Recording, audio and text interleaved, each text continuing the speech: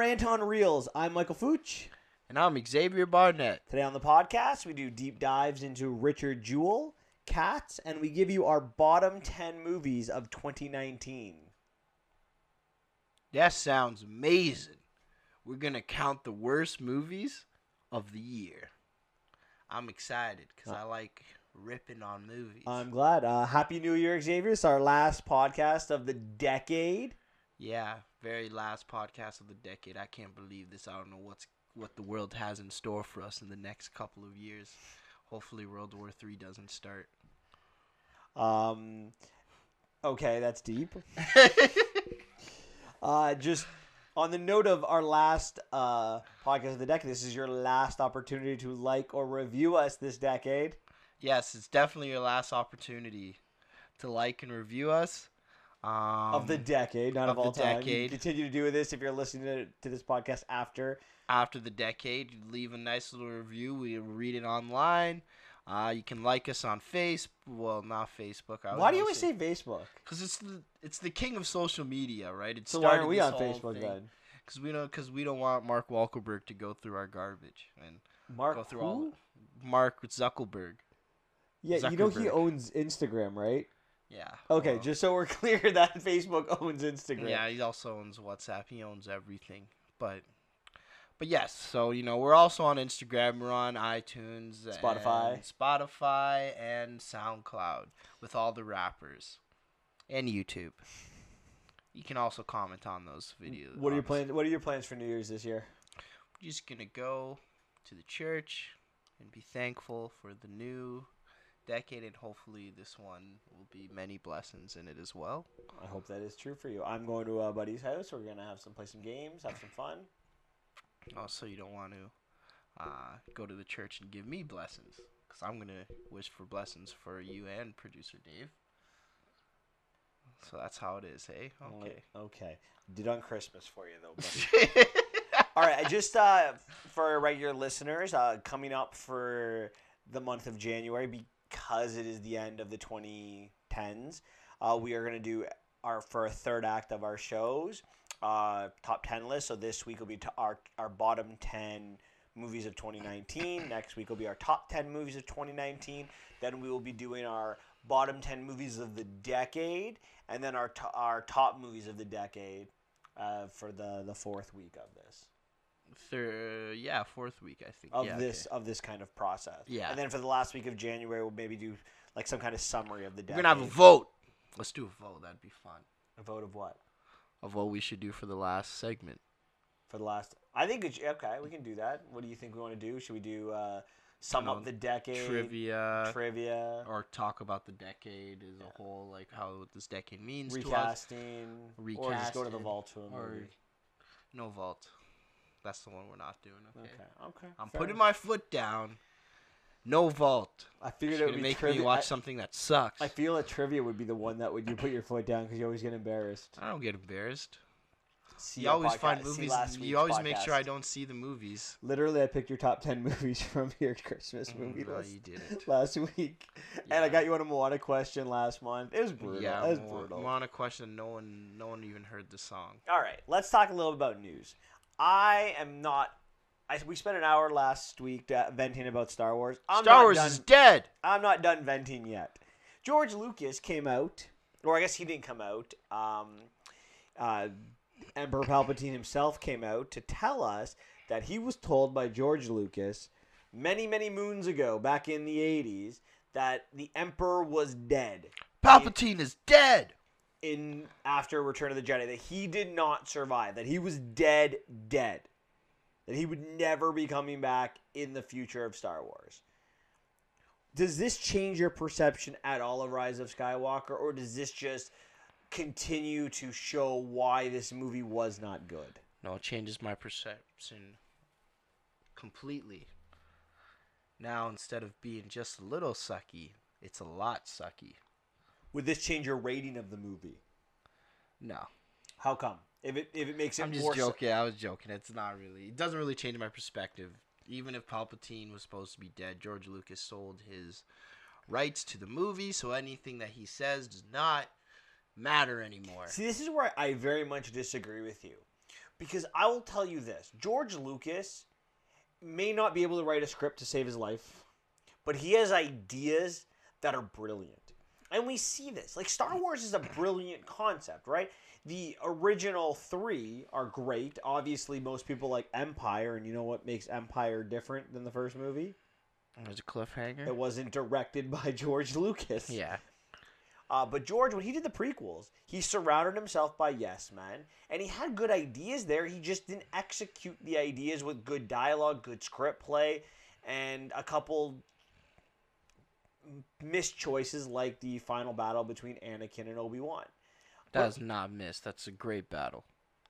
No, it's a horrible battle because Anakin Skywalker would not use the high ground.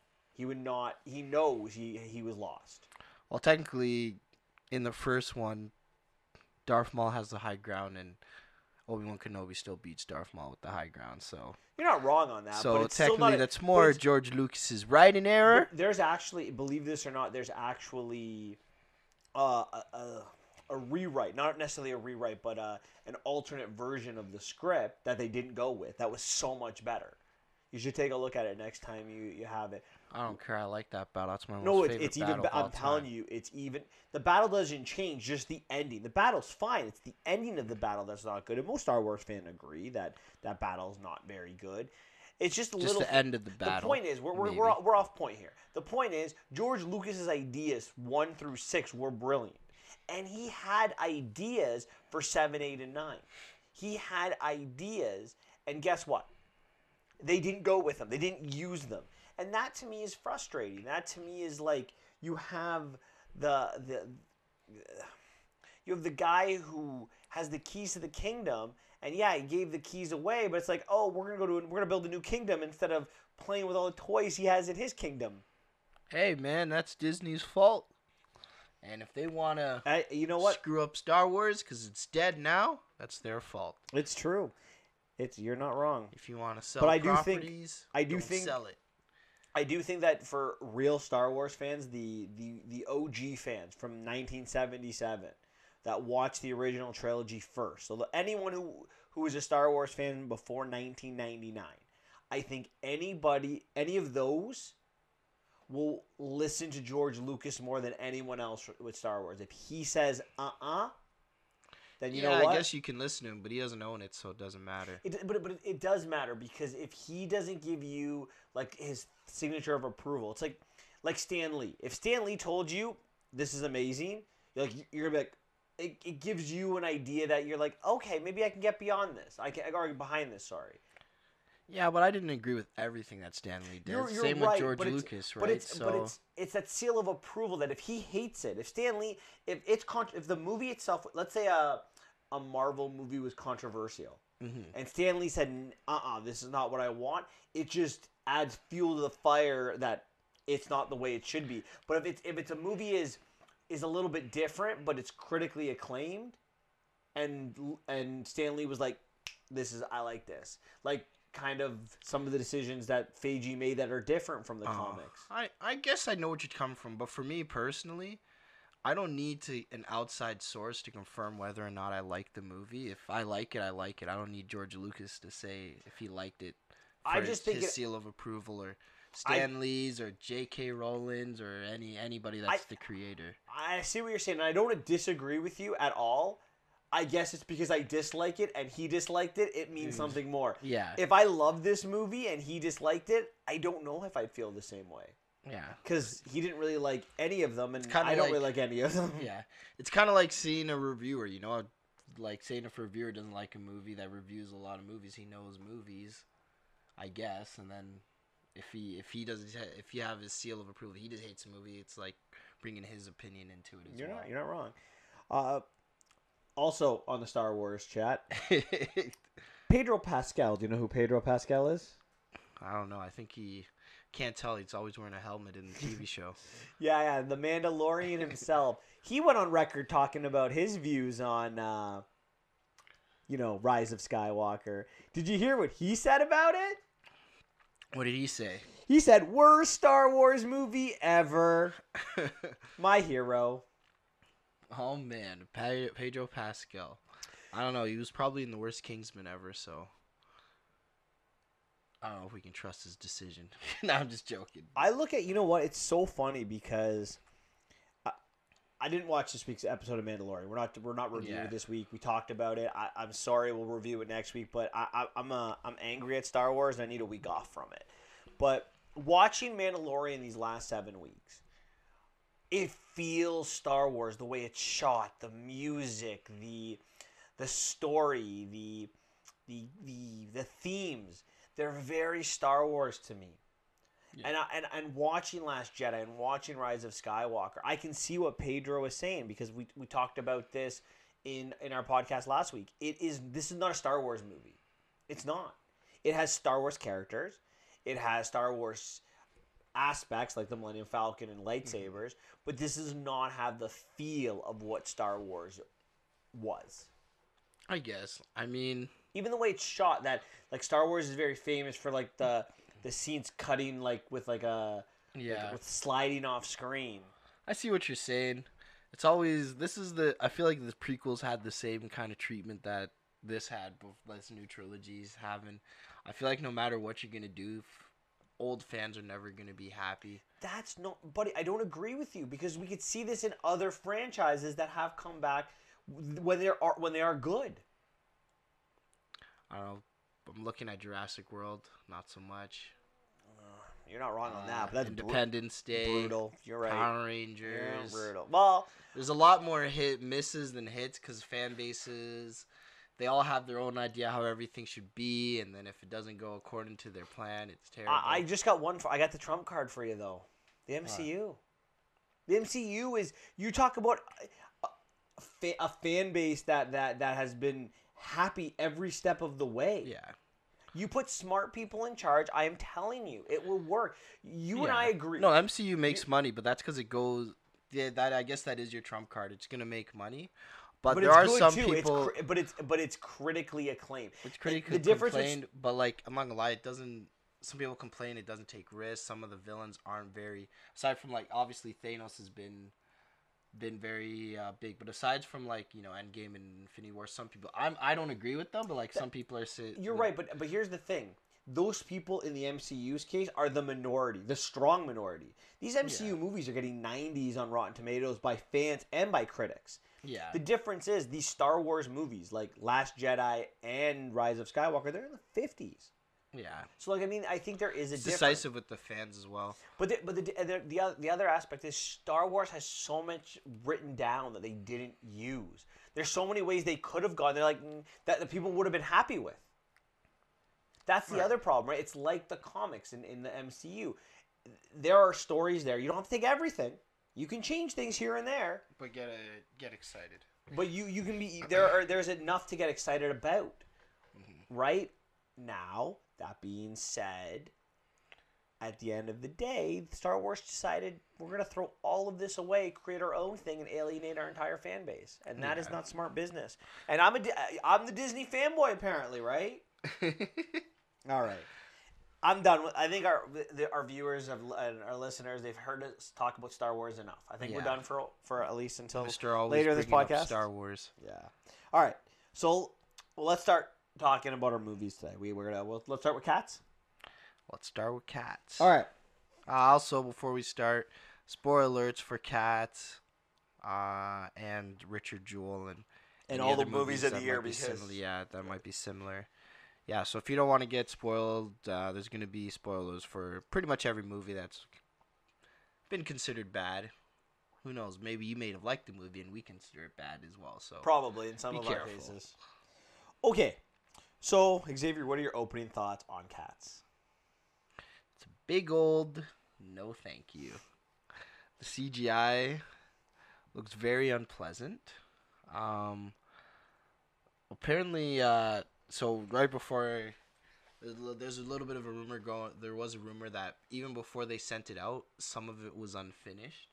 So we didn't get that version, but some of the unfinished version, so some of the CGIs wasn't fully done, so it wasn't fully edited. So take with that what you will, but I guess the effort into making the movie wasn't as top notch, and it really shows in the effort.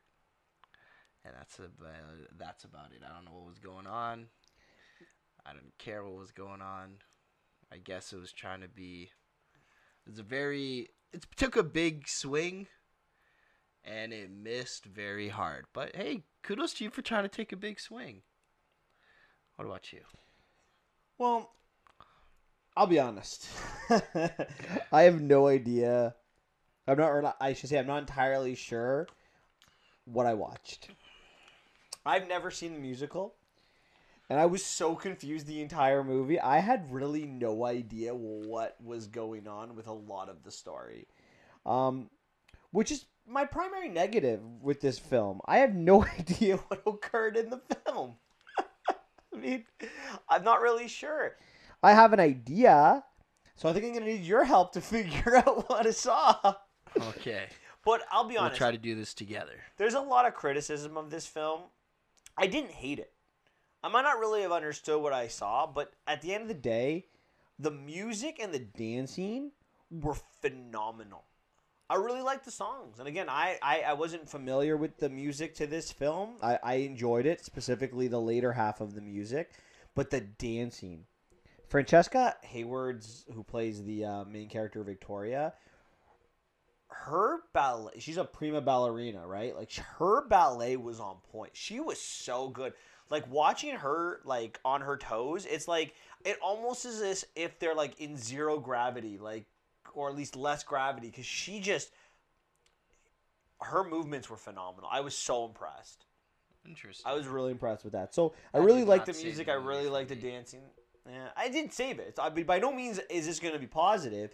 I don't hate it as much as other people. Yeah, you're in the small minority. So let's deep dive into this. And I'm going to start with a question that I hope you have an answer to. Okay. Did you understand the film? No. No? Not even at all? It's apparently the Broadway show, like, it's not really able to make a film out of the. That's what I gathered from Yeah. watching this. I want to watch the Broadway show now because I think it makes more sense on Broadway. Yeah, that's what I'm assuming. So bear with me, okay? This is what I think happened. Now, I could be wrong. Listeners, if I'm wrong, don't hate me because I'm honest. I didn't understand what I saw. I think our main character, Victoria, she's been abandoned by her human cat. She spends the next 90 minutes meeting all the other cats in the area. The Idris Elba's character is a bad cat. Yeah. They are all It's not they're neutered. all in this competition for a better life. The outcast cat, Jennifer Hudson, she wins, and Victoria finds a new home with all of these cats. That's what I think happened over the 90-minute film. Am I right? Is that what you gathered? Sounds about right. Okay, perfect. So we can agree upon this. So I just have one simple question. What the hell is a Jellicle cat? They keep talking about these freaking Jellicle cats. I want to be a Jellicle cat. I'm not a Jellicle cat. All the Jellicle cats are invited to the Jellicle ball. What the hell is a Jellicle cat? Did I miss something in this film? Maybe the cats have a class system. These are very complicated and very intelligent cats. They have a little bit of a class system, I'm thinking. And if you're an angelical cat, I don't know if it's a good thing to be an angelical cat or a bad thing. I didn't gather that. What would you say? I don't know I have no idea. I don't really have a guess by this because I would have thought it was like a type of cat. But then Victoria says she's not a Jellicle cat. And I'm like, what? Like, do you need like a thing to be a Jellicle cat? But I'm like, she's a very good dancer. So I mean, like, wouldn't that be her thing? I didn't really understand it. It didn't make a lot of sense. Interesting. Now, I'm sure that in the movie or in the Broadway, it makes more sense. Or if it doesn't make more sense, at least someone could explain it to me. I should have asked someone, but I didn't. Anyone I've talked to that saw the movie, like you and Giovanna and a couple other people, they had no idea. Yeah, But- not a lot of people have seen this movie so far. It's not. It's trending to not do so well this weekend. No, not at all. Yeah. So one of the biggest criticisms of this film was the CGI. You've already said you hated it. That was a big part of your opening thoughts. Yeah. I also hated it. Is there anything specific about it that you hated or just all of it in general? just all of it in general. Like I said, it's unpleasant to look at. Like The- it's just you feel so uncomfortable. I was watching like Judi Dench, her character, like the whatchamacallit, what's her face's name? I didn't really understand who the cats were, to be honest, but Deuteronomy, I believe, was her character, and she looked like the Cowardly Lion from The Wizard of Oz. Like, that's what I'm telling you. She looked like the Cowardly Lion from The Wizard of Oz. Like, at least when you're not watching boring me. Just at late le- night. at least when you're watching like the Broadway show of it, like they're wearing they don't have to look like. Why did you have to digitally make them cats? I don't understand. Like, why do they have to be digitally made to be cats? I don't know. Maybe they didn't trust the costumes, or yeah. Like I said, I'm pretty. This is in competition for worst CGI of the year. Yes, I would agree on that. Is this, The Irishman, and Gemini Man? Those are the Gemini three Man for would me. be my number one. Those are the three for me. Did the movie do a good job to get you to understand who characters were? Because I left I mean, Victoria's an easy name, but I didn't even think they used character names for the most part. I don't know, because I don't think cats talk to each other by their name. They just... I don't even know how cats communicate, to be honest, because apparently meowing isn't... That's just something they created to mimic a baby's cry, to get humans' attention. No, I meant like in the movie, like all the cats that do talk. Did you understand like what their name? Like, could you name the cats in the movie? No. I couldn't. Like, I couldn't figure out anyone. And the Only CGI was the bad, so I main couldn't figure out character. what the actors were either. Yeah. I feel like All I knew was Idris Elba was the bad guy. yes.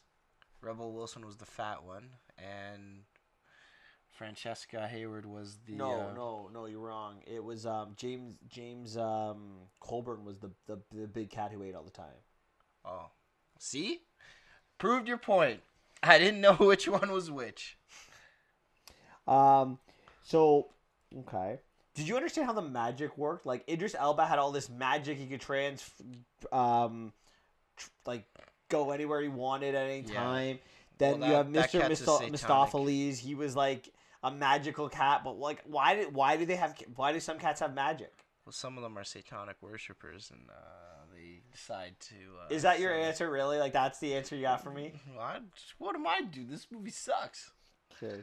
You know, they sold Cats of Nine Lives. They sold one of the lives to the devil to do magic powers.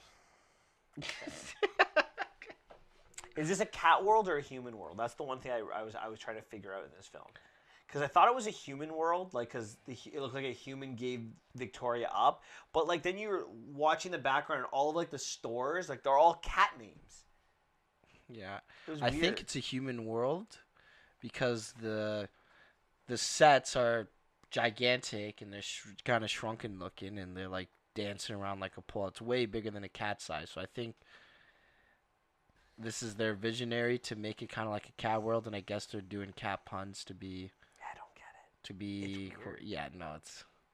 This is, like I said, big swing and a miss. Did you like the music, though? No. Really? No. It's Oh, I not love the for me. music. I love my favorite song, Memory. Even though I will say this, I didn't like the director's choice to have Jennifer Hudson cry through the first rendition. It takes away from it. She's this great voice. I would have loved her just to like sing it. And A Beautiful Ghost. I really like that song. That's Jennifer Hudson. No, I'm just kidding. She has No, a that's great voice. but that's what she was like. But you couldn't hear it. You couldn't make it out. And then Mr. Mistopheles was really good too. I thought there were some really good songs. Do you want to see the musical? Does this make you want to see it? Would you go see the musical if someone were like, let's go see Cats? Over anything else?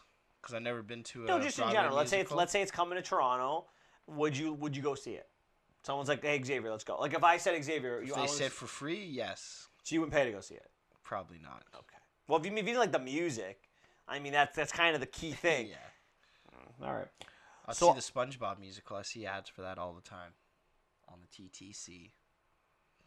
I'd people go listening know see how it. to- I'd go see it for sure. Yeah. I want to see the difference. I want to see. I've seen it can't be as- an ad for it too. It can't be as bad as what I saw on the screen. I feel like if I saw the musical, I would give this movie a lot worse of the rating. Yeah. But it's one of those things where if you like that, like I like the music, like I like as You bad didn't as this. you just only like the music. So that's the only reason why it's good. I bet you the show is way better. Of course it is. I So no you should doubt. just give this a 1 because it's the poor Is that attempt. is at that what you're movie. giving it? Yeah. All right. Well, Out of 10.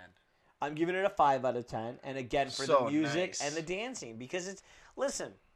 At the end of the day, if you go see this movie, if you go into the theater, it's a musical. So as long as you like the music, you're gonna be entertained. Listen, no one's gonna see this movie.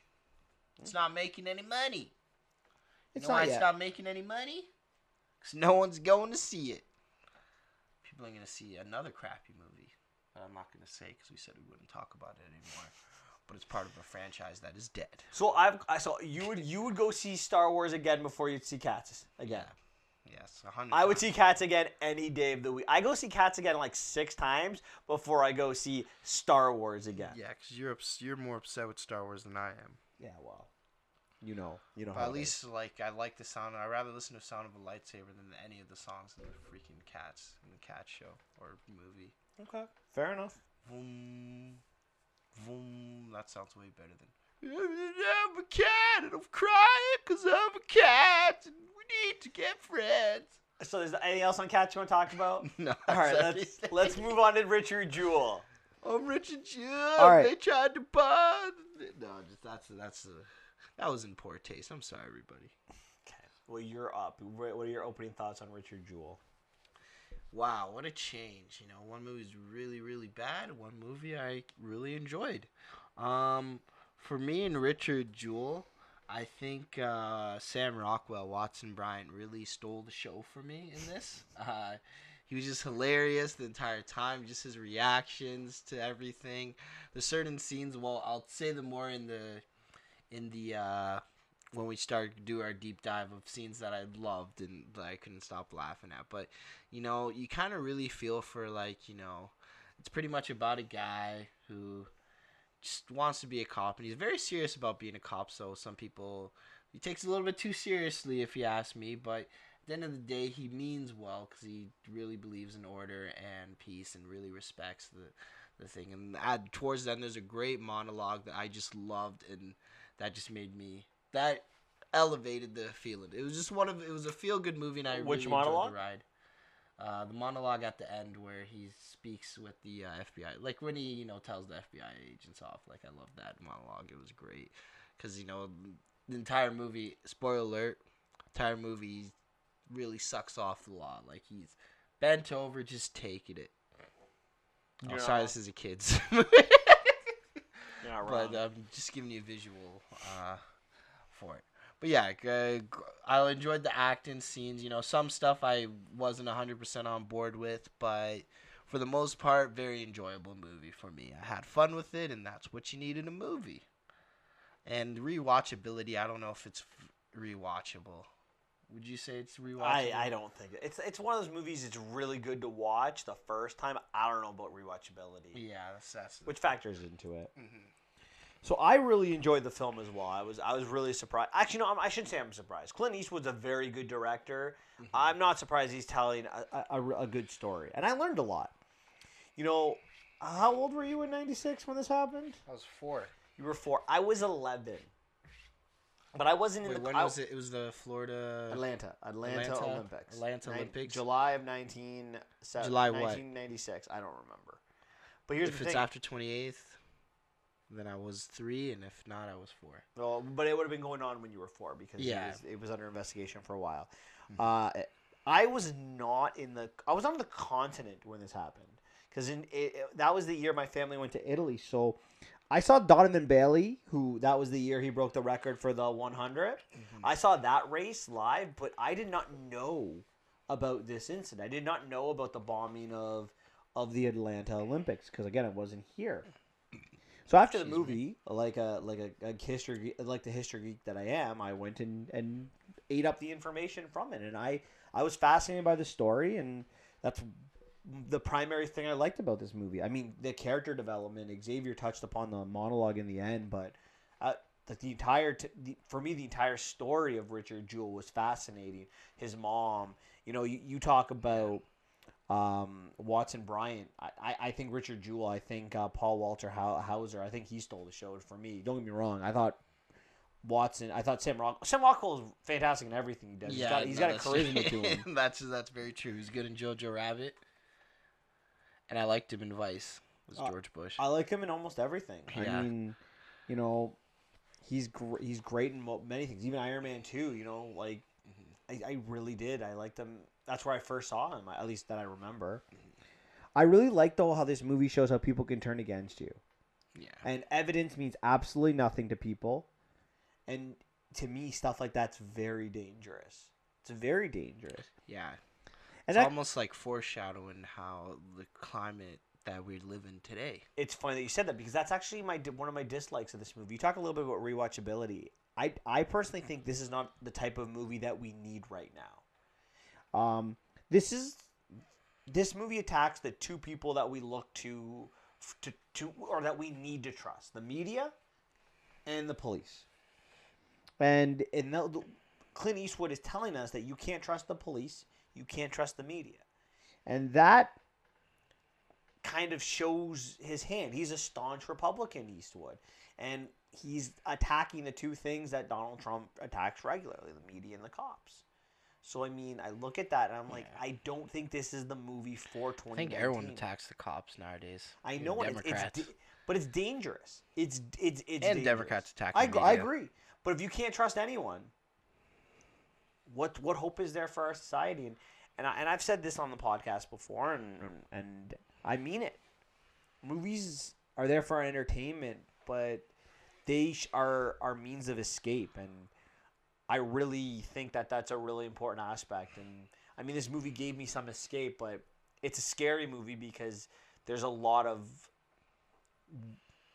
what happened here is something that could happen in real life, and that's scary.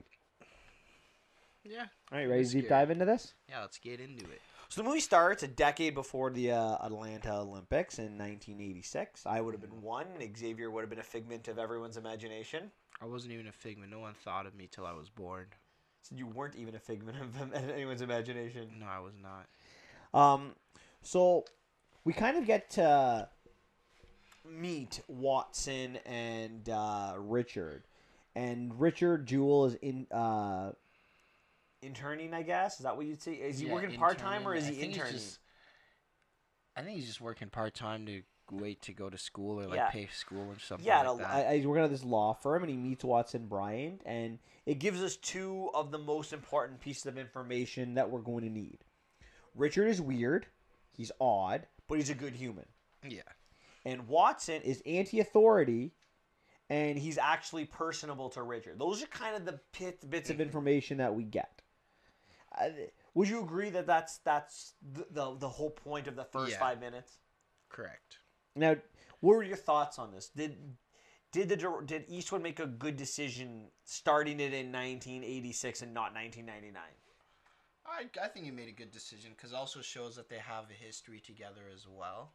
On top of that, so kind of explains why was he the only one that Richard would think of to call when he had an issue or anything like that and stuff like that. So it shows that they have a connection, right? Because if he went to 1996 and he calls Walter, you're like, why was this guy out of anyone else, right? I think it was, and it wasn't too long of a scene, It was about, like you said, 5 minutes. Yeah, so it was good enough. I agree. I thought it was a good decision to start here.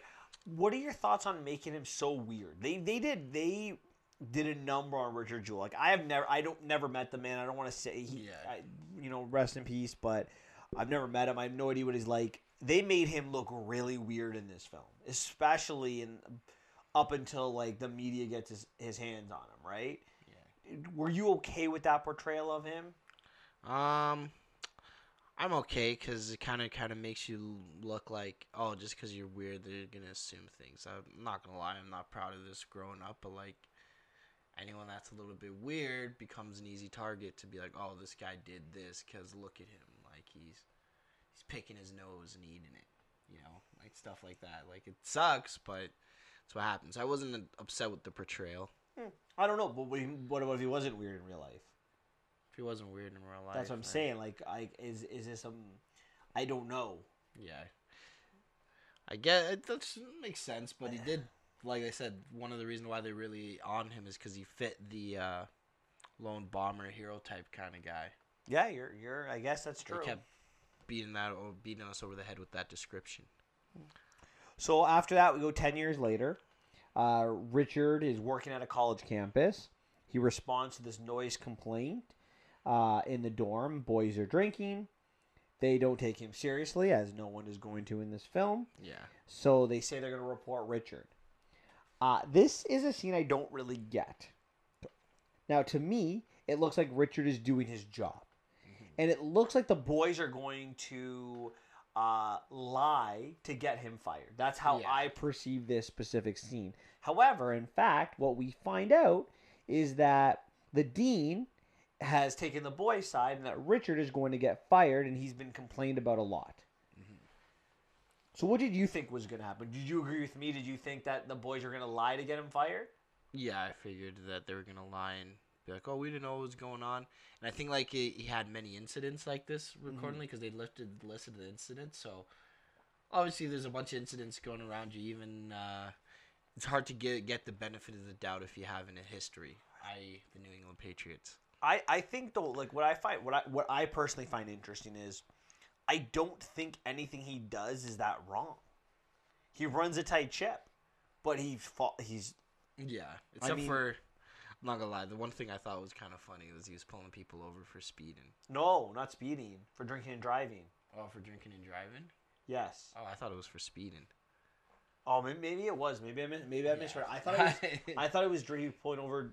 He was doing like whatchamacallit, checks for drinking and driving on the highway. But maybe it was speed. Maybe I understood that. You might be right. We can rewatch it. Oh wait, no, it's not rewatchable, so never mind. We're never watching this movie again. So why do you think Eastwood put this in the movie to make him look bad? I think it's to drive the plot forward for in a later scene when the dean comes back. Like at first you're not going to notice that, but then the next scene you're like, oh, okay, so that's why this was here. Yeah, it's the FBI the dean that's going to put the FBI onto Richard Jewell. Yeah.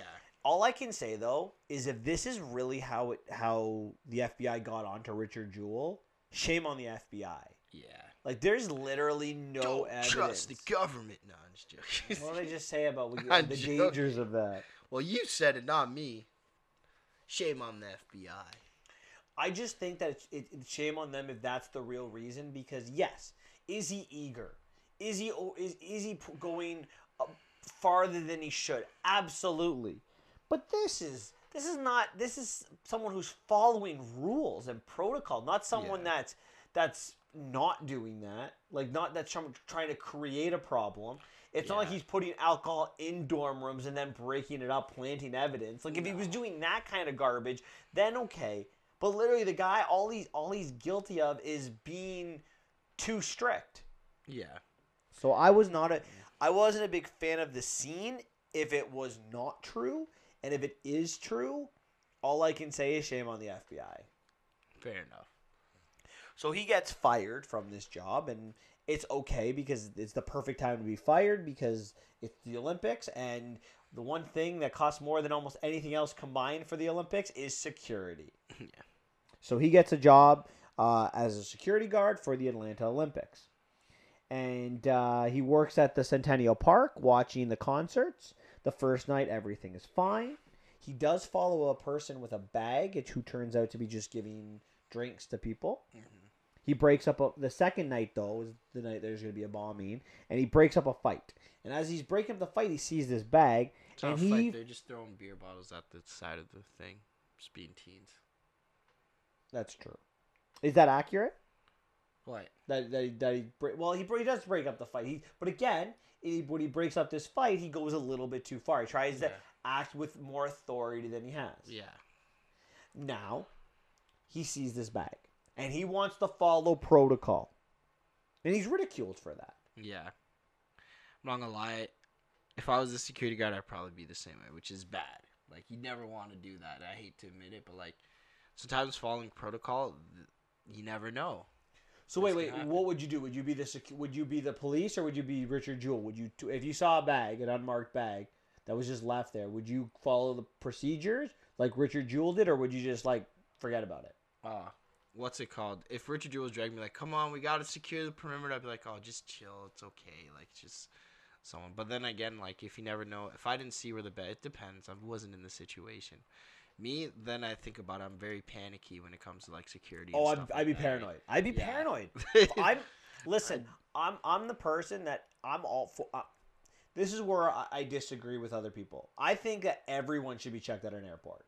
Everyone should get like the whatever the major treatment is. Everyone should be getting it. Not based on the color of your skin, not based on if you're man or woman, but every single human being, from the age of birth to the age of death, should be checked, because I am that paranoid. Wow, we'd never get anywhere. I Have know, to come to the thing 5 Safety hours first. early. Safety first. Hey, go to the airport 3 hours early. You know. That's 5 hours. I go 3 hours early. Yeah, but I mean, I go 3 hours early. I'm always out after. It only takes an hour to get through security. Yeah, but you never know. It's always better to be safe than Yeah, sorry. that's my point. Be safe than sorry. It's exactly my point. Anyways, people are lazy. They don't want to follow protocol, and that's how people die. Yeah. So I am 100% with Richard Jewell on this one. Little Rich. Now, it really is a bomb, and they evacuate people as much as they can. The bomb goes off. Initially, Richard is seen as a hero. He gets talk shows. He's going to do a book deal, etc., etc.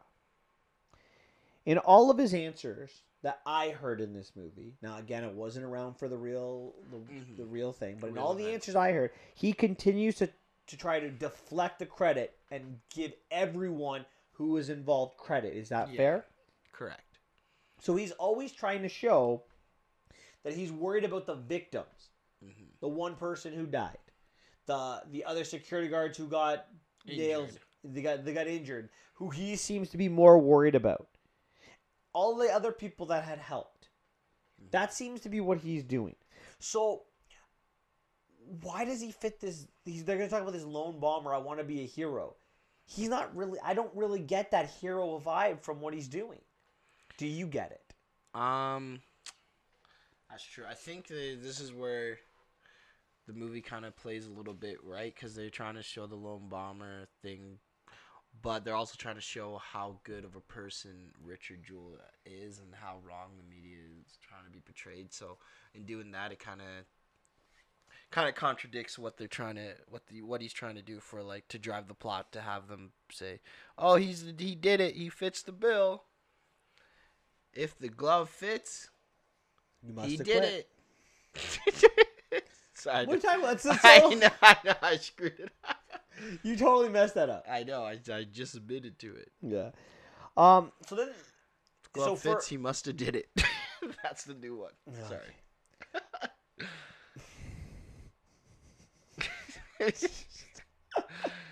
Oh boy. Anyways, for a day and a half, he is a hero, but then there's a turn. That old jealous dean of his calls the FBI, and they set up this profile that he's the lone bomber, which, again, I think is a bunch of bull, and you agree with. Anyone that took the time to see how long it took to walk from the bag to the payphone would have known he was innocent from day one. Yeah. So this is what I don't understand. The FBI is going to figure this out like a week later. And what does the FBI decide when they realize that he couldn't have done it himself? Because there was a phone call, right? Yeah. And the payphone is not enough of a walk. So what did the FBI say after that? We don't care. No, he must have an accomplice. Accomplice. But the whole aspect is he's the lone bomber. Yeah. Your whole profile is that he's the lone bomber, and then bam, you change it to what? To I have a gay accomplice that must have done it with me. I hate like authority. That's not at all what he is. You change the entire profile. It does not work anymore. Now, what really makes things bad for the FBI? Now, John Hamm's character in the FBI, the agent, the lead agent, is not based off a real character. One of the only characters in the movie that is not. Yeah.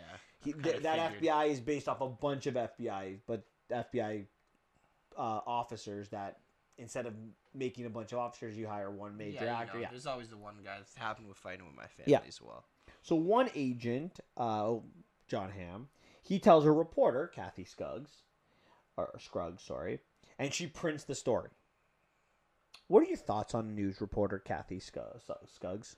Wow. Scruggs. If I ever seen someone that was so quick to ruin people's lives, sleep with people for stories, just real kind of I don't know, very unpleasant feeling. She was portrayed as the antagonist of this film. Probably that and the FBI.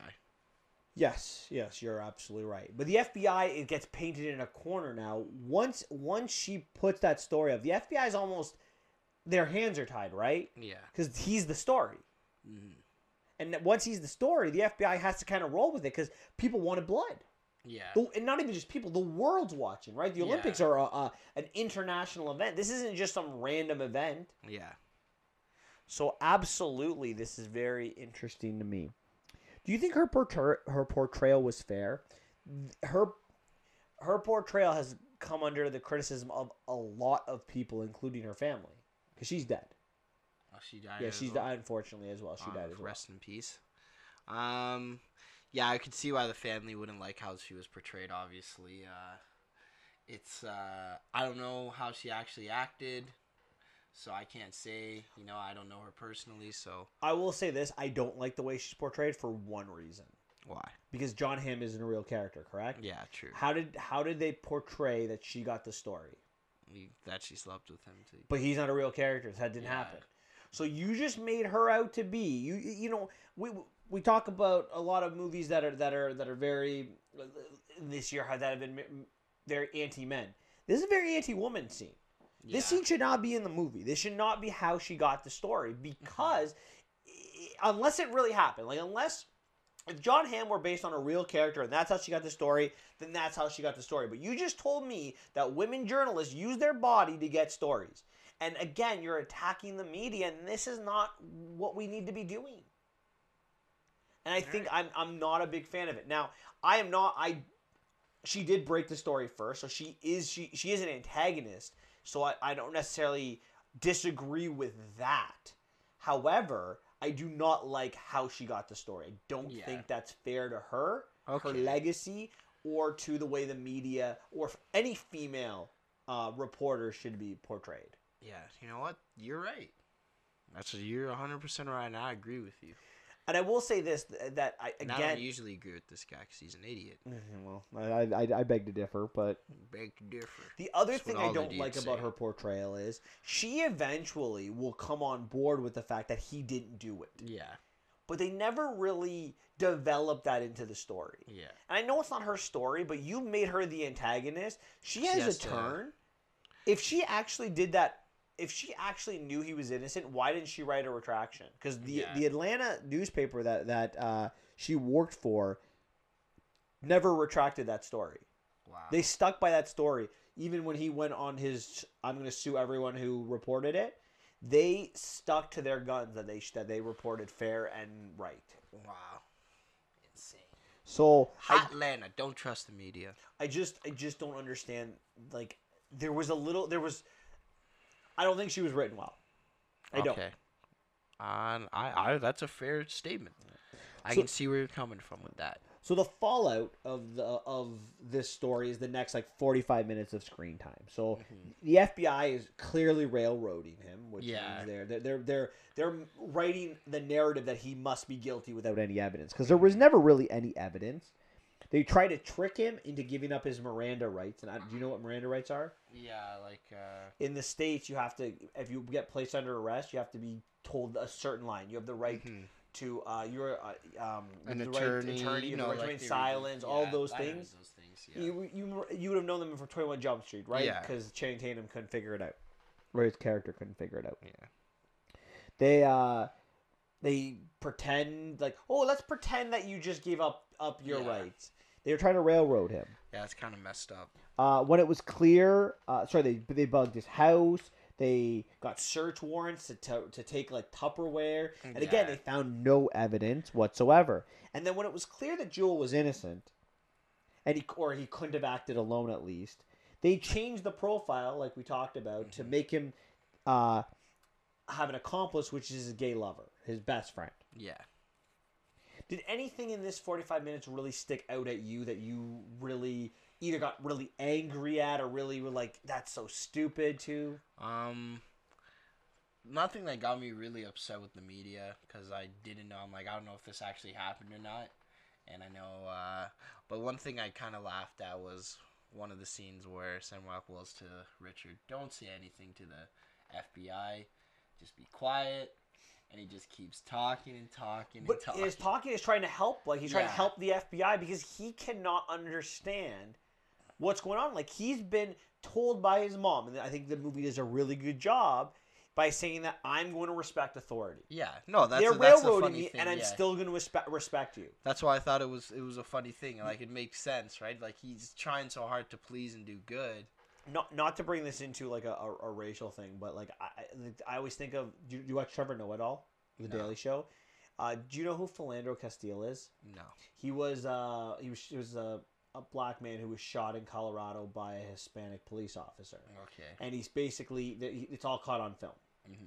And he was found innocent, but like as he's being he's pulled over. He says he has a gun because Colorado's an open carry state. He's telling him hands up, didn't do anything, and then the cop just like puts like 6 bullets in him. Jeez. And his in the car is his daughter and his wife or girlfriend. I don't know if they're married.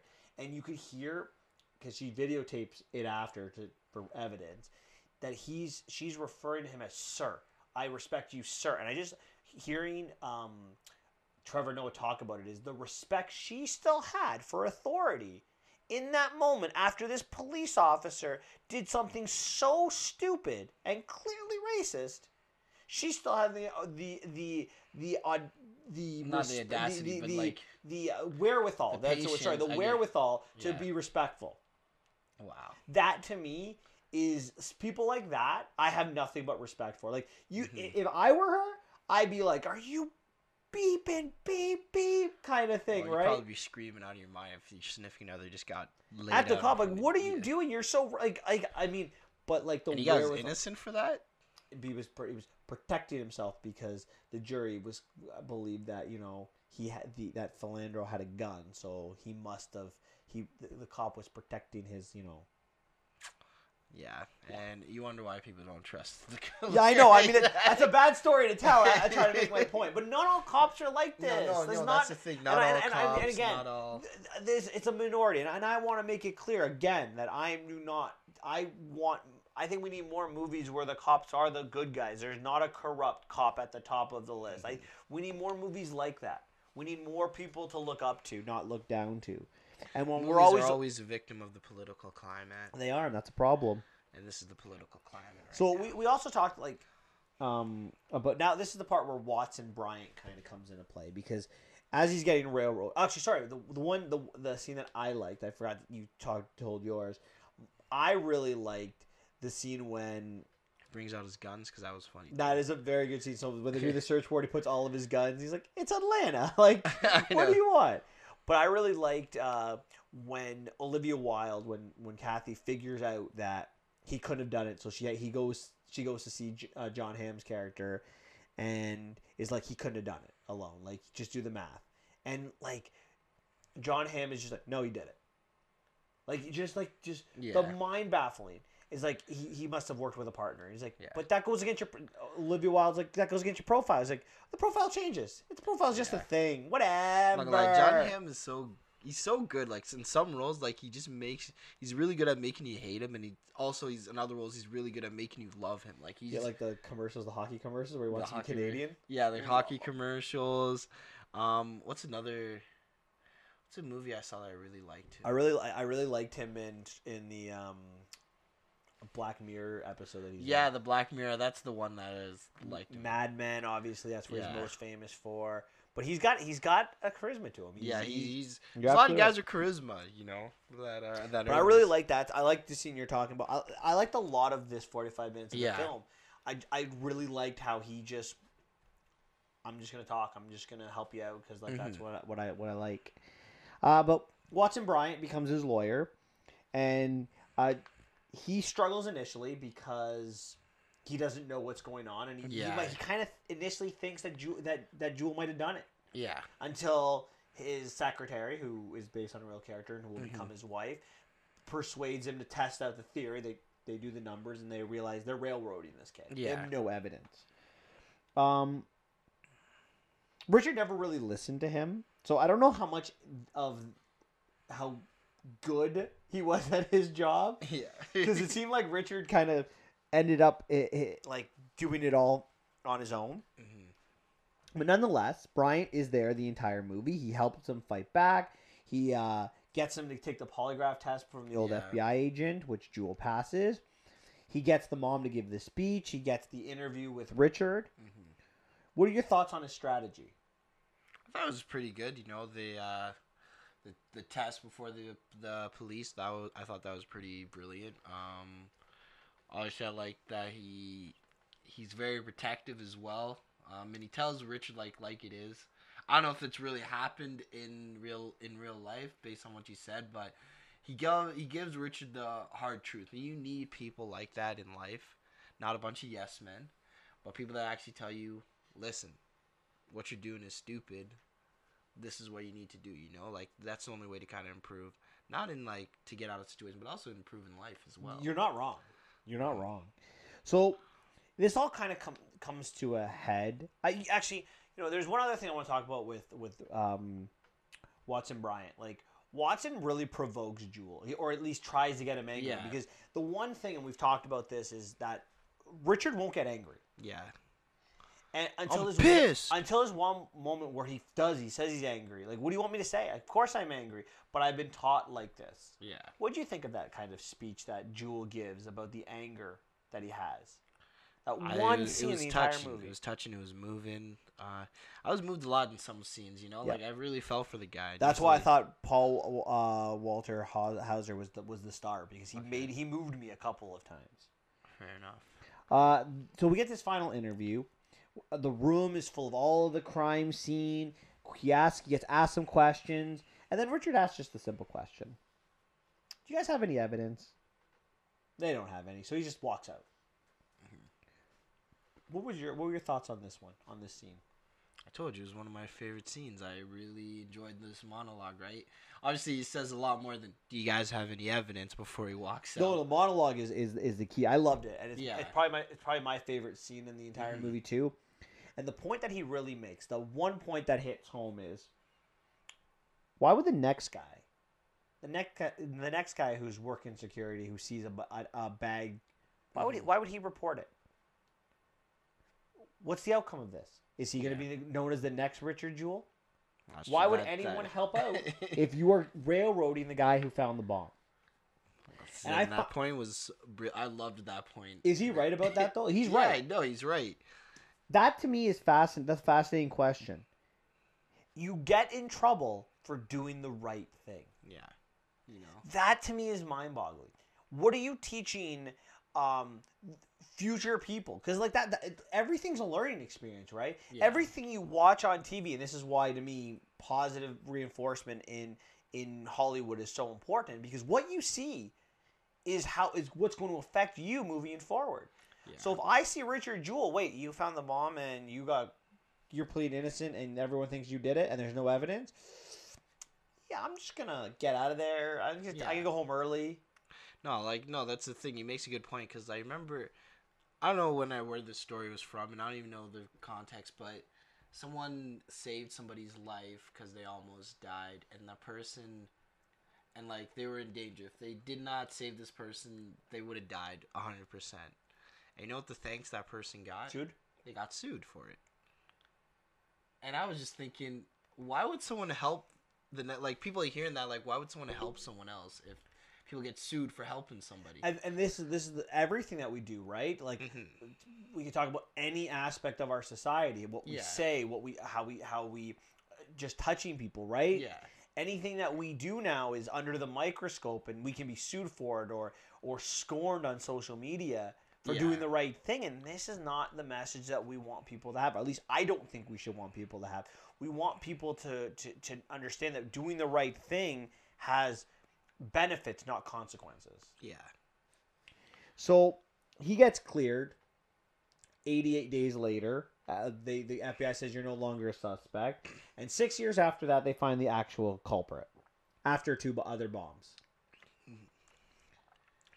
Do you think this movie fails to show us how Richard was affected by being seen as a suspect in the future? Like we go from in the future, we go from that speech to you're no longer a suspect, but John Hamm's saying I still think you're guilty as hell.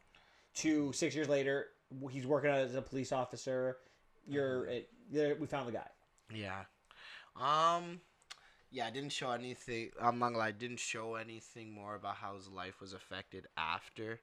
I wasn't. I don't feel like we needed to, because it probably would have read home like how bad the media was and everything like that, and I think it would have done more harm than good if we saw more of that based off of your points. So now that I think about it, now that you gave me that question, but other than that, I think it did show how his life was affected while it happened really well. So I think it was okay with not seeing. Okay, I think I would have liked to see a little bit more. I mean, it was a long movie as it is, but another 5 minutes I wouldn't have been disappointed. But I always feel this with a good movie. When you have a good movie, I want more. Yeah. And I think that's part of what makes a movie good. It leaves you wanting more. If you've gotten too much, maybe it's not a good movie anymore. Another movie's when I'm not gonna lie, when I first watched Wolf of Wall Street, when the climax happened, I got really upset that it was close to the end. I'm like, oh man, so I really enjoyed Wolf of Wall Street when I first saw it. So that's another good indication of when you enjoy a movie. Yeah, no, I agree. Do you personally trust the police? Like as you personally? I'm Canadian, so it's a little bit better for us. But that's not the question I have. Do you trust it though? Do you personally, like, if you were, it depends, if you were driving and you got pulled over, would you feel safe? I feel pretty. I feel pretty good. I'm more. Most of the police I've talked to have been very kind to me and everything like that, so I don't have really an issue. In the States, though, not so much.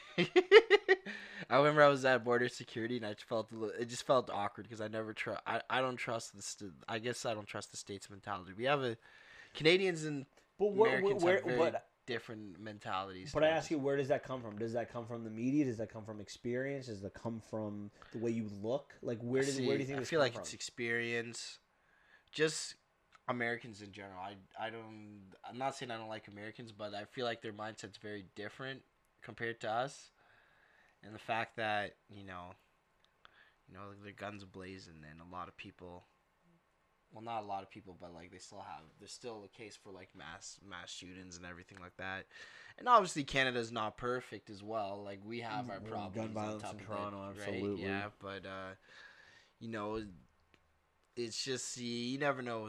America's a very volatile place right now. I don't know. I feel very comfortable. If I got pulled over, I wouldn't. Maybe it's because of the way I look. I don't know the answer. Maybe it's because I live in Canada. I don't know. I don't think I've been jaded enough yet. Mm-hmm. But I will be honest. If I was ever suspected of something, or if I was ever accused of something, maybe watching all these movies might jade me. Yeah. In the process. Mm-hmm. I would need to see the process be reaffirmed. Mm-hmm. I don't know. It's complicated, I think. I just have like one more question. Maybe two. Yeah. If you were ever working security or in a situation and you saw a bag left, would you report it? We talked about this before. No, but would you? Now, not in the movie, not then. Would you personally, if you saw a bag, would you report? Like if I was working security? Mm-hmm. Yeah, it's your job. So you would. I would too. It would never bother. A story like this wouldn't bother me because, like, again, I truly believe if you have nothing to hide, the truth will come out in the end. Yeah. Now, hopefully it won't take 6 years, but some people. I was taught to do the right thing. What can I say? Yeah. Some people, the truth doesn't come out. In our social media driven world, can we learn something from this film? Yeah, don't trust the media. I would hope we could learn that we should be patient and wait for evidence, and Don't judge a maybe book by its cover. yeah, maybe not just see someone and jump on the story without evidence, right? Like, I mean, I think that's the most important thing. No one's gonna learn anything from that. No, they're not. It's been Social no media. one looks for Social media gives you the power to say whatever you want with no consequences. You don't get to look Not your really. accuser in the. No, of course not. If there are things that people write on social media that you would never be able to look someone in the eyes and say. Oh, I guess, but And that's the thing. I'm just saying, if you want to give a death threat to someone, if you tweet something 10 years ago, but it's just like if gets you want to brought get, yeah, no, that's not what I mean though. Like a Yeah. death threat. Like if you send like a death threat to someone on like Twitter or something like that, like you it gives you the power to say that, but you would never look someone in the face. Most people wouldn't look someone in the face and say that. yeah, It's like, do you ever read the celebrity, like Jimmy Kimmel's mean tweets? yeah, I always think of that, and there's no way. YouTube comments are worse. Yeah, exactly, right? I don't feel like anyone would say that to someone's face. Yeah, correct. All right. I have nothing left to say about this movie. Do you have any questions? 8.5 out of 10. That's what I'm gonna say. I'm giving it an 8. I liked it, but again, if I had to be critical, rewatchability, and I don't think this is the best portrayal of Kathy Scruggs and the media in general and the police. Okay. Okay. I think that's it for the main movies this week. All right. So let's get on to our worst 10 movies of the year.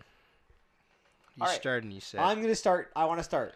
I made 11 movies though, so I'm gonna do 11 and 10, and then work my way to this one. freaking guy. All right, I couldn't help it. I have to do 11. Just do honorable mention. No, I have 11. So Report this guy. It's not my top 10. my number 11 movie is, or sorry, my number 11 worst movie of the year is How to Train Your Dragon 3. If you are interested in knowing my You exact, had to add that movie. Wow. if you want to know my complete thoughts on it, episode 15 of our podcast will talk right about that.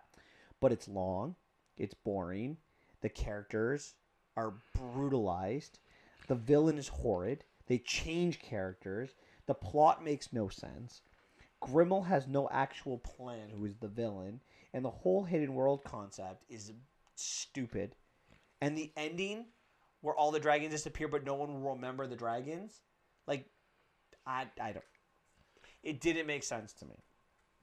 My number 10 worst movie of the year was Angel Has Fallen. Another movie that makes zero sense. A movie that's not believable in any way, shape, or form. A guy who saves the president's life, not once, but twice, risks his own life both of those times, does acts that are beyond the Call of Duty. So, and these people are so quick to put the blame on him when he once again actually saves the president's life. Yeah. The action sequences I didn't enjoy. They actually think he's working for Russia, which again makes no sense. The villains have no motives.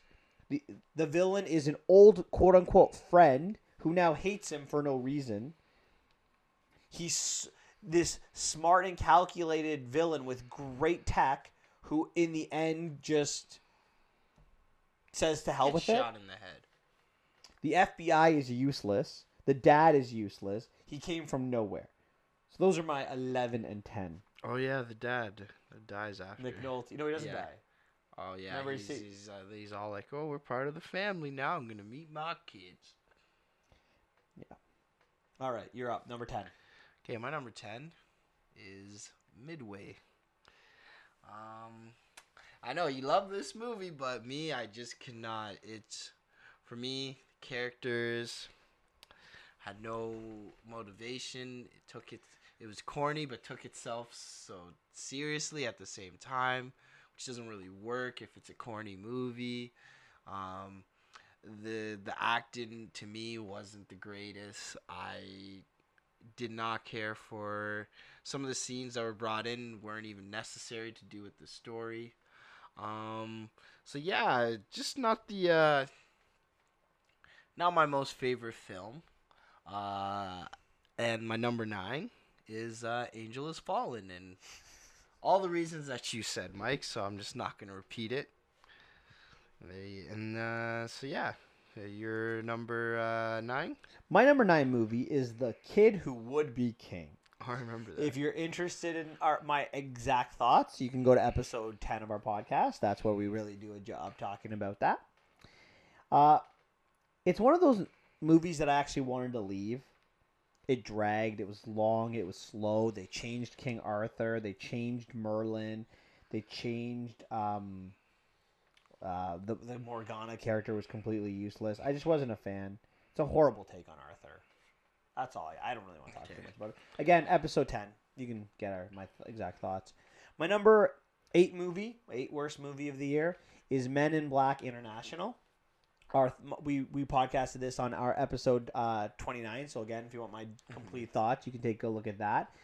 It was disappointing. And there are really 4 major things I hated about them. And all of them deal with changing the essence of what the MIB were all about. The MIB are supposed to be the good guys. They're supposed to protect the planet from the scum of the universe. In this movie, they're protecting the scum. The second thing, the main character dates a drug dealer. How is that allowed in the MIB? It doesn't make any sense. It's horrible. I didn't like the fact that the mole was in the MIB as someone ranked so high. Again, this continues to tell us, as we talked about with Richard Jewell, that you cannot have faith in the people running things. And again, it's very forced, the plot. M has no partner, yet is sent on a top secret mission to England. Most of this movie drags. There's really no succinct plot in it. The director himself didn't like it. That's enough said. What is your number 8? My number 8 is Hustlers. What can I say about this film? It wasn't the greatest. The reasoning wasn't the word. Most scenes didn't make sense. Characters weren't the greatest people as well. The motivations behind what they did, I don't think it's the right way to go about it as well. Just all in all, not a fun movie for me. And my number 7 is Replicas with Keanu Reeves. I freaking obviously, I don't know if you heard me in the multiple podcasts, but I kept railing how much I hated this film. Didn't make sense to me. The acting was terrible in all accounts. The reasoning for why he did doesn't make sense. Plus, this man would have got caught literally the first time he tried to send the whole thing. They tried to do a little twist, which was terrible. So, not a big fan of that as well. My number 7 movie is Glass. That was our 9th episode of the podcast, if you want full thoughts. This movie angers me so much. It makes no sense. And I keep saying that, but again, that's the thing. And let me just tell you this is a horrible year for movies. Horrible. There's 3 fundamental flaws in this movie. Number 1, we as an audience are supposed to believe, and David himself is supposed to believe, that he is not actually strong.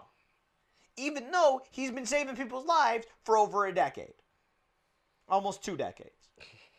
The second fundamental flaw is that Elijah is actually the hero and gets redeemed, even though the whole concept of the first movie is that he is Lex Luthor, who is just the arch enemy of Superman. He is the most evil person compared to Superman's goodness. And the third fundamental flaw is that the audience is supposed to believe throughout this movie that superheroes don't exist. Ergo, that the hospital had to be in on it. Ergo, this movie is garbage. My number 6 worst movie of the year is Hellboy. Episode 21 on our podcast, you can get my full thoughts. But Cole's Notes version here. This movie is a train wreck. An absolute train wreck. Plot. Because it had no plot, because I'm not actually sure what happened, and it came out in April and it jumped everywhere, but It was 2 hours of pure hell. Yeah. Again, another movie that I really wanted to walk out of. They changed the change in characters, making Arthur and Merlin horrible. The English try to kill Hellboy because ... We still don't really understand that. We don't know why. The CGI was horrendous. I don't understand anything about Mila Jokovich's villain at all. And I'm still dumbfounded by the Baba Yaga character because that character makes zero sense. Baba Yaga, you gotta read the comics. If you read the comics, you'd make more sense to you, bro. Okay. All right. You're up. What is your number 6 movie? My number 6 is something that's made by sand. Glass. I'm kind of mad because I'm not gonna lie, spoiler alert. My number 6 is Glass. My number 5 is Hellboy. So I second everything you say, and yeah, that's you should probably just go on to your number 5 and 4. Wow, I stole both of them? Seriously? Yeah, That's both awesome. in succession. That's awesome. My number 4 movie is Black Christmas. Sorry, my number 5 movie is Black Christmas. It's one of the worst movies ever. It's probably the most divisive movie I've ever seen. Again, this is episode 47 of the podcast. Feel free to listen to it. It's like, 2 episodes ago? 2 episodes ago. It's just so divisive. It's a movie that's supposed to be if movies are supposed to be entertaining, it was not entertaining on any level whatsoever. I wanted every character to be killed in this film. Like, I wanted everyone to die. Just like everyone. Every man, every woman, every child just die. Nuke. Just die everywhere. Everyone every just die. child. Okay, so I don't think he didn't actually mean that for the people listening. But yeah, continue. I love to talk about movies. It's one of my favorite things to do. Just not this one. It's just divisive, and I want zero part of anything that's divisive. Like, that's not why I watch movies. It's not what I enjoy about movies. My number 4 movie is Terminator Dark Fate. Whoa. Everything in this film is horrendous. The villain is too impossible to kill. It means that the Resistance cannot beat these villains in the future.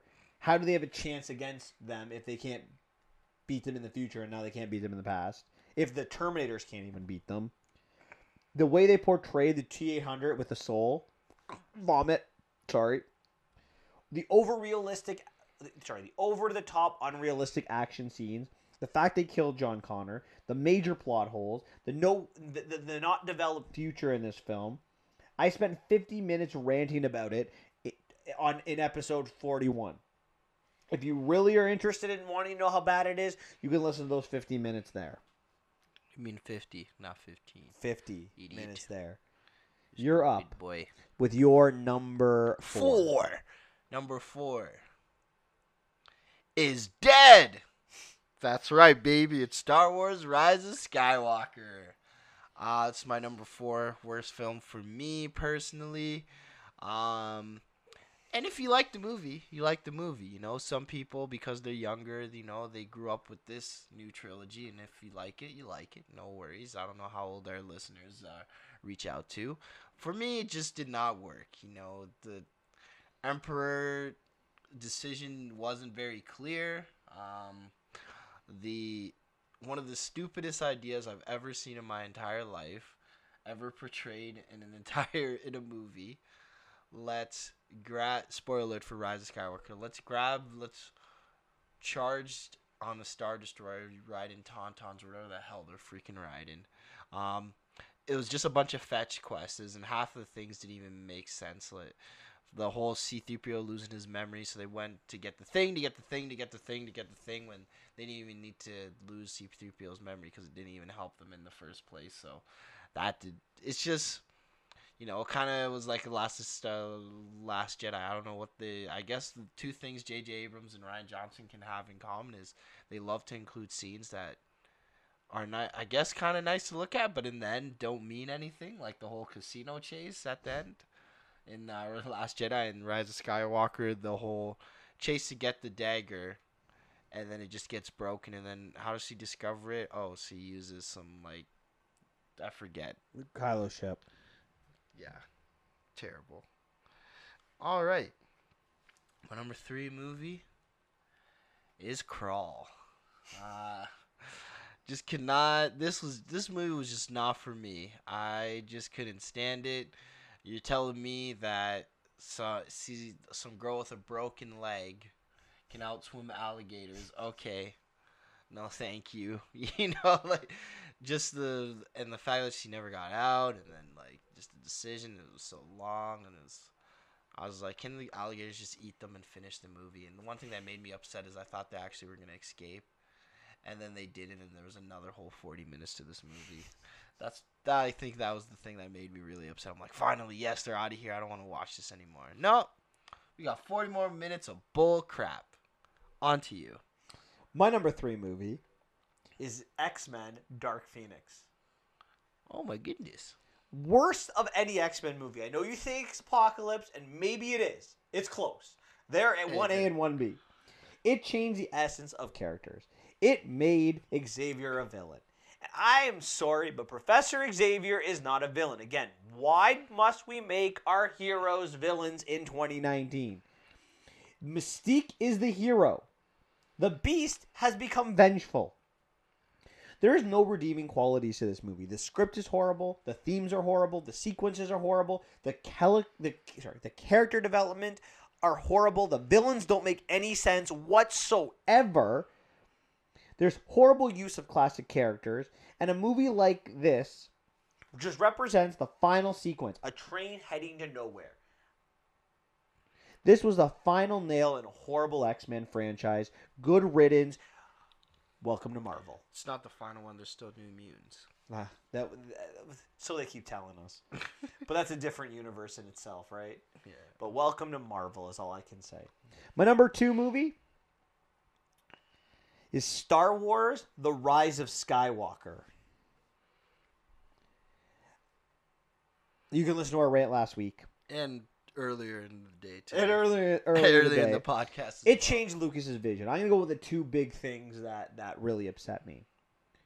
George Lucas created 6 movies that were about the chosen one who is going to bring balance to the Force. The Emperor appears in number 1. Destroys the balance in the Force by getting rid of the Jedi in number 3. Someone needed to bring balance and the Jedi back. And that was going to be Anakin Skywalker. But no longer is that true. Because the Empire, their last hope of Anakin was not really the last hope. Luke was not the last hope. Leia was not the last hope. Don't worry, neither one is needed. We have Rey. She's all the Jedi. And let's call this what it is. It is the Palpatine saga. It starts and ends with them. It starts with Senator Palpatine. It ends with Rey Palpatine. I do not need to spend more time talking about how bad this movie was. It is the worst Star Wars movie. It got a 1 out of 10 from me, and it is the second worst movie of the year. Xavier, what is your number 2? My number 2 is Gemini Man. Oh boy. This movie just I don't know, it's just the CGI was terrible. Villain's motive sucked. Just everything about this just was bad. And I really like Clive Owen and Will Smith, big fans, but didn't really resonate with me. This was just a big swing and a miss, And the funny thing is, they kept talking about how groundbreaking this technology was going to be, and it did not break any grounds for me.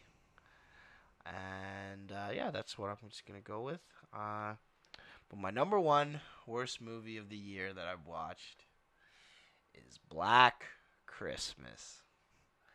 Just a big no thank you.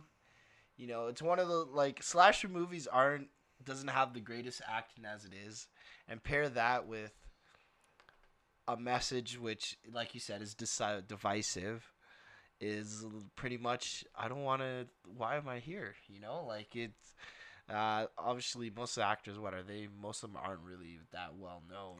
Imogen Poots, the star, is probably the most well known, and obviously the villain is the guy from Princess Bride, right? Carrie Isles. Yeah, right. So But yeah, the acting's not amazing. A lot of the characters are the worst. The decisions are terrible. I wanted all the characters to die, not all the children and but just the characters that were seen in the film. There were no children in the movie, so I'm just so angry at it. But yeah, that's my number one worst movie. It just, no, thank you. So Xavier, what's my number one? I don't know. I forget what other movie Are you surprised by my list so far? No. You're not surprised Star Wars isn't number one? No. I want to see which one's worse than Star Wars for you. My number one movie, my real number one movie, is probably Star Wars. My number one movie I'm going with is Hollywood in general. Oh, wow. Hollywood is my worst movie of the year. This is a horrible year for movies. And I don't know if you noticed a theme of my top 10 or bottom 10 movies of the year, but the theme of the year, ruining my childhood. X-Men, ruined my childhood. Terminator. Glass, ruined Invincible. Not Invincible, sorry. Unbreakable. Hellboy. King Arthur. Men in Black. How to Train Your Dragon. You really like Star the Wars. Hellboys? Pardon? You really like the Hellboys? I like they're not bad. Star Wars. Olympus Has Fallen. Black Christmas. I like the original Black Christmas. Even borderline movies of Godzilla, Rambo, Judy.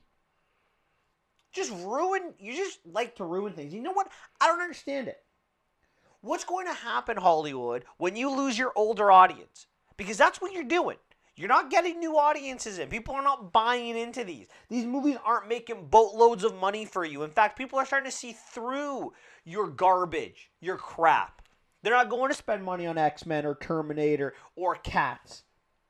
And guess who goes to see the movie? It ain't the 16, 17, 18-year-olds anymore. It's my generation. It's the older people. So why don't you, please, be original for a change? Stop destroying childhood. Stop making people not want to go to the movies. Stop making divisive movies. And make people want to go to the theater again. Maybe if you did that, then maybe, just maybe, you might make some more money.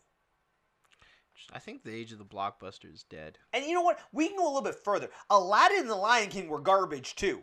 And those are my childhood as well. Yeah. I could keep going on the garbage that was released. And you know what I have to live for next year? To watch my other childhood film. You've already ruined Jurassic Park, my favorite movie. You've already ruined Independence Day, my second favorite movie. You're about to ruin Top Gun, my third favorite movie next year. Guess what I'm not looking forward to next year? Top Gun Maverick, just in case anyone's wondering. So the worst movie of the year isn't even a film. The worst movie of the year is Hollywood for being disgusting and unoriginal. Well, you're disqualified because Hollywood is not a movie. That's why I gave 11, though. Scene. That's why I did 11. Sense. But my number one, again, for the third year in a row, a Disney movie has been on my worst movie of the year. Yeah, well, it's kind of hard to not be on the worst movie when you own everything. Yeah, but I mean, that's the only not wrong. Yeah, right. All right, so that's it. That's it for us for the year, for the decade, for the show. It's all done. 2019 is done, and get ready for a bad 2020. Well, I'm all about positive vibes, so I'm just saying get ready for a great 2020. I meant for great movies. Decade. I meant for and for movies, for anything. Everything can be great. Like what you like. In Hollywood. Xavier, what movie are you most looking forward to in 2020? Because I think this is going to be a bad year for movies. I think it's going to be. I mean, this. That's why the government's always listening. I mean, there are. This year was a lot of big budget, big name movies, remakes, sequels. Yeah, the age of the blockbuster, I think it's starting to die down. You know, it's not. People don't want to. Streaming's starting to. It killed video. What's it called? Blockbuster and stuff like that, and it's starting to take a hit on cable as well. Maybe if they made new things in theaters and original things, maybe things would be better. No, I think just people just like access to things right away. Maybe. And they can just sit in their home. I think you're the only person that likes looking at big screens for TV. I love you know, big screens. I love big screens. I love them, love them, love them. All right, but what movie are you most looking forward to? Probably. The Christopher Nolan one. Oh, the one that I told you about before the podcast started. Tenet? Yeah, Tenet. I didn't know that was coming out this year. I thought that was coming out in 2021. Yeah. So, You didn't even know what it was called. I'm most looking forward to that movie, too. You want to know why? Why? Because I can trust Christopher Nolan to be original. I.e. Prestige. I.e. Memento. I.e. What about Inception. Dunkirk? You know what, though? Name me a movie that's made about Dunkirk. What? Name me a movie made about Dunkirk. It's not. No, I just meant that. At least it's not an original idea, but at least the first movie of it. At least it didn't remake something. And I agree. I think this is his worst movie. But everything else has been crazy and good. And I guess Batman's technically a remake that he did, but he made him good. All right. I'm also looking forward to Mulan. I think That's a remake. It's not. Yeah, I agree. Idiot. But at least I think that the tone will be different. I think it's going to be good. I think Mulan is one of the underestimated and underrated Disney movies, and I'm looking It's forward number to 3 all time for me. on your list. But I think for a lot of people, it's underrated. Yeah, because they're idiots. And of course, you can't go wrong. I'm looking for Marvel to carry me through the year again. I'm I worried don't think about it's the going to Eternals. carry you. I thought you were really excited about Black Widow now that you've seen the preview. Yeah, I'm excited for it, but I don't know about the Eternals and Shang-Chi coming out this year. No, it's only 2 this year, so Marvel's only got 2 movies. It's crazy. All right. Anything else you want to talk about this week? No. All right. Well, everyone have a happy new year. Next week on New Decade. Happy New Decade. Next week on the podcast, we're going to be doing Bombshell, Little Women, and our top 10 movies of 2019 to see some of the positives that 2019 did for us. All right. See y'all later. Happy New Year.